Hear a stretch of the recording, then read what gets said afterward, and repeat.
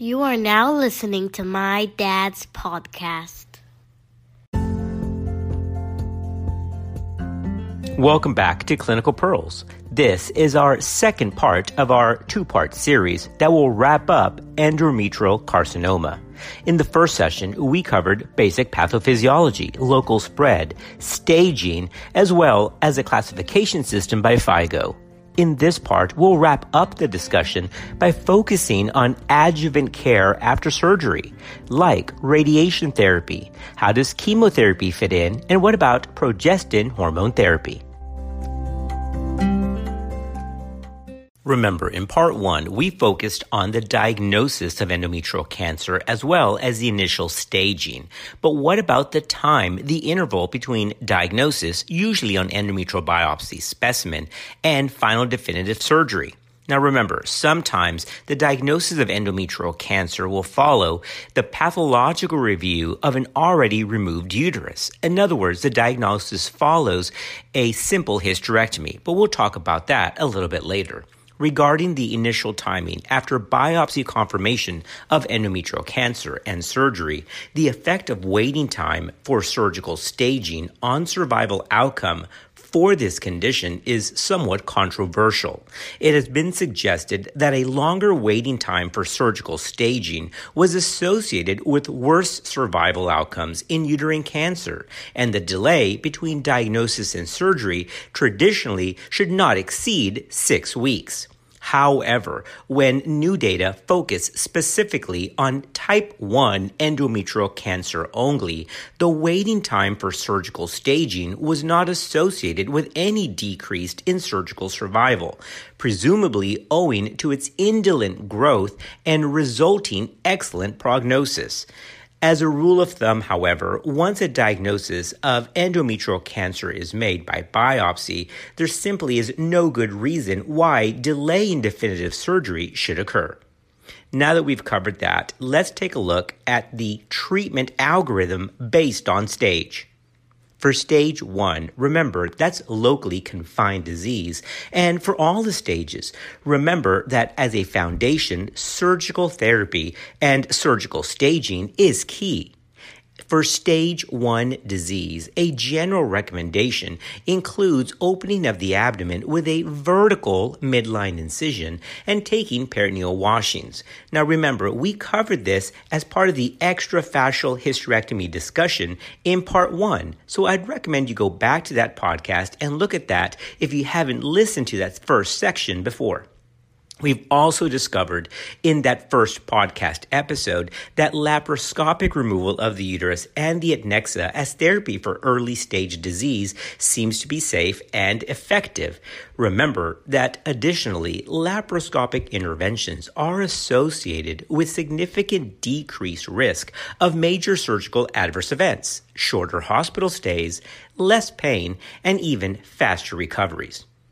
We also mentioned as a quick wrap-up of our Part 1 episode that even though lymph node dissection is part of the staging nomenclature by FIGO, the utility of lymphadenectomy of both the pelvic and para-aortic areas is somewhat disputed. And that's because it just doesn't seem to improve survival. Currently, however, it is advised that complete lymphadenectomy be continually done in cases specifically with high-risk features. Any deeply invasive tumor or radiological suggestion of positive nodes is an indication for retroperitoneal lymph node evaluation, which might be followed by removal of any enlarged or suspicious nodes. Documentation of positive nodes identifies high-risk populations, and these people need to have their adjuvant therapy tailored. We'll get into that in just a moment. Nodal resection also allows, however, the identification of node-negative patients, potentially reducing the need for external beam radiotherapy. Surgical management and removal of the uterus, bilateral tubes, and adnexa is foundational for all treatment of endometrial cancer. But where does adjuvant therapy come in? Let's take a look at radiation therapy as part of adjuvant care first. Another day is here, and you're ready for it. What to wear? Check. Breakfast, lunch, and dinner? Check. Planning for what's next and how to save for it? That's where Bank of America can help. For your financial to-dos, Bank of America has experts ready to help get you closer to your goals. Get started at one of our local financial centers or 24/7 in our mobile banking app. Find a location near you at bankofamerica.com/talktous. What would you like the power to do? Mobile banking requires downloading the app and is only available for select devices. Message and data rates may apply. Bank of America N.A., member FDIC. At present, the indication for adjuvant radiation therapy is based on the presence of risk factors. Remember, risk factors have to do with the type of histology of the tumor and the tumor grade. Low-risk disease is considered stage 1 and grade 1 or 2 with no or only superficial myometrial invasion. Now, let's put this in perspective. Remember, we're talking about specifically type 1 endometrial cancers. So type 1 means the typical estrogen-responsive endometrial carcinoma.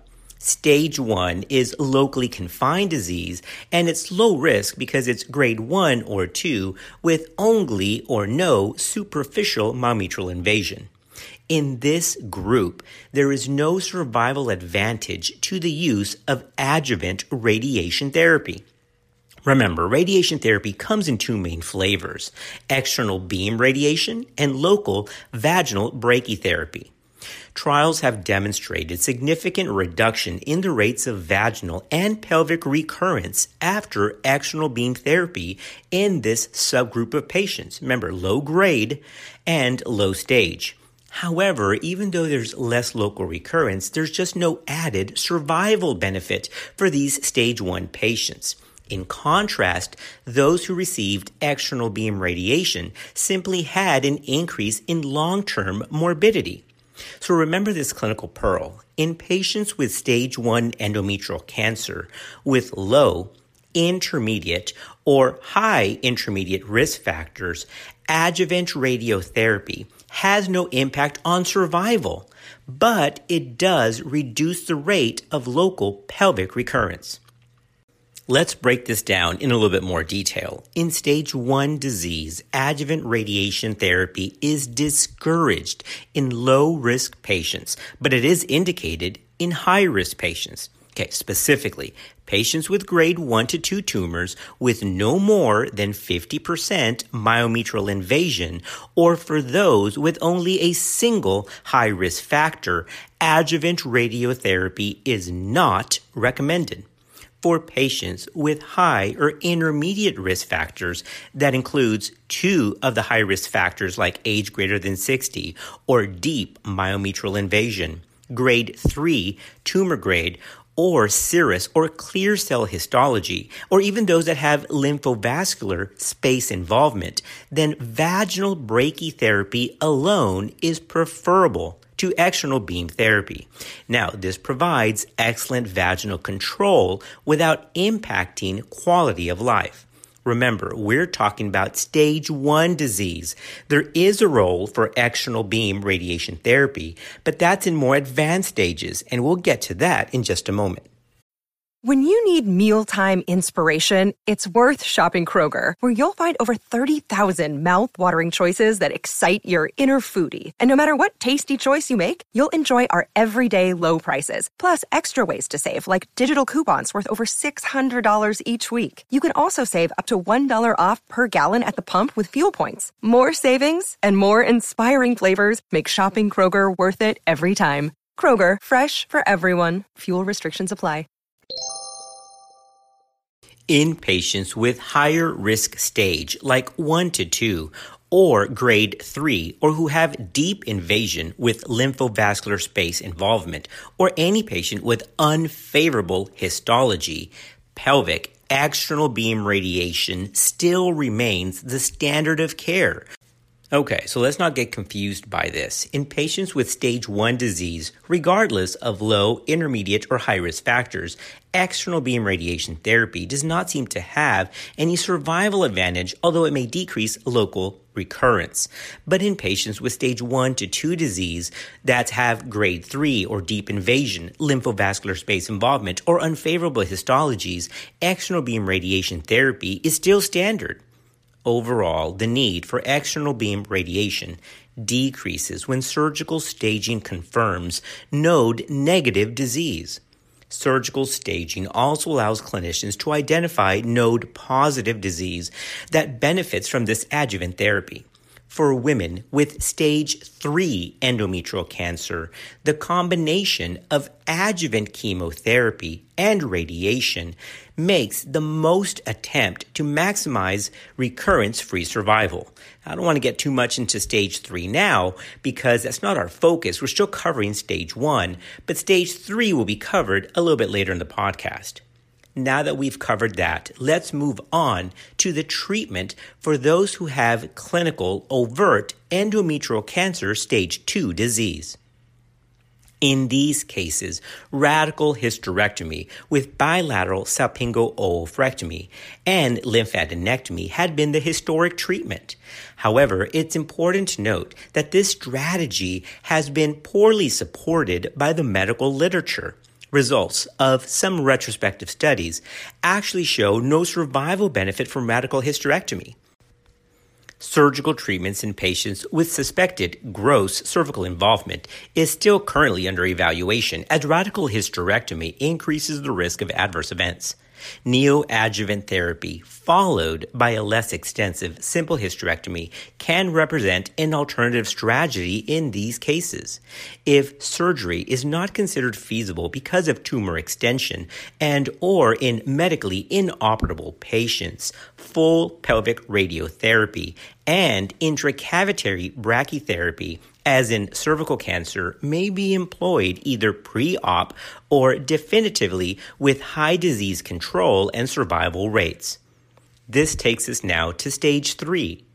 Most patients with stage 3 endometrial cancer are managed by complete surgical resection of all pelvic and or nodal disease, followed by post-op external beam radiation and or chemotherapy. As primary tumors of both the ovary and the endometrium may be present in patients with presumed stage 3 disease with adnexal involvement, full surgical staging and expert pathological examination of the specimen is recommended, of course, in these cases. Adjuvant treatment is indicated for women with stage 3 disease. Patients with clinical stage 3 endometrial cancer in which surgical resection is not possible are treated primarily by pelvic radiation with or without chemo. Once therapy has been completed, exploratory laparotomy should be considered for those patients whose disease now appears to be resectable. As for stage 4 disease, remember this is obviously your most advanced. Optimal management in women with stage 4 endometrial cancer includes cytoreductive surgery, which is associated with superior overall survival. In advanced disease, neoadjuvant chemo is also an option, particularly if post-op morbidity is considered likely and or ascites is present. After surgery, platinum-based chemotherapy should be considered. Because the trials show favorable results, patients with evidence of extra-abdominal metastasis are usually managed with systemic platinum-based chemo or hormonal therapy if grade 1 is present or the receptor positive. Remember, neoadjuvant chemo is the treatment of choice in advanced stage disease.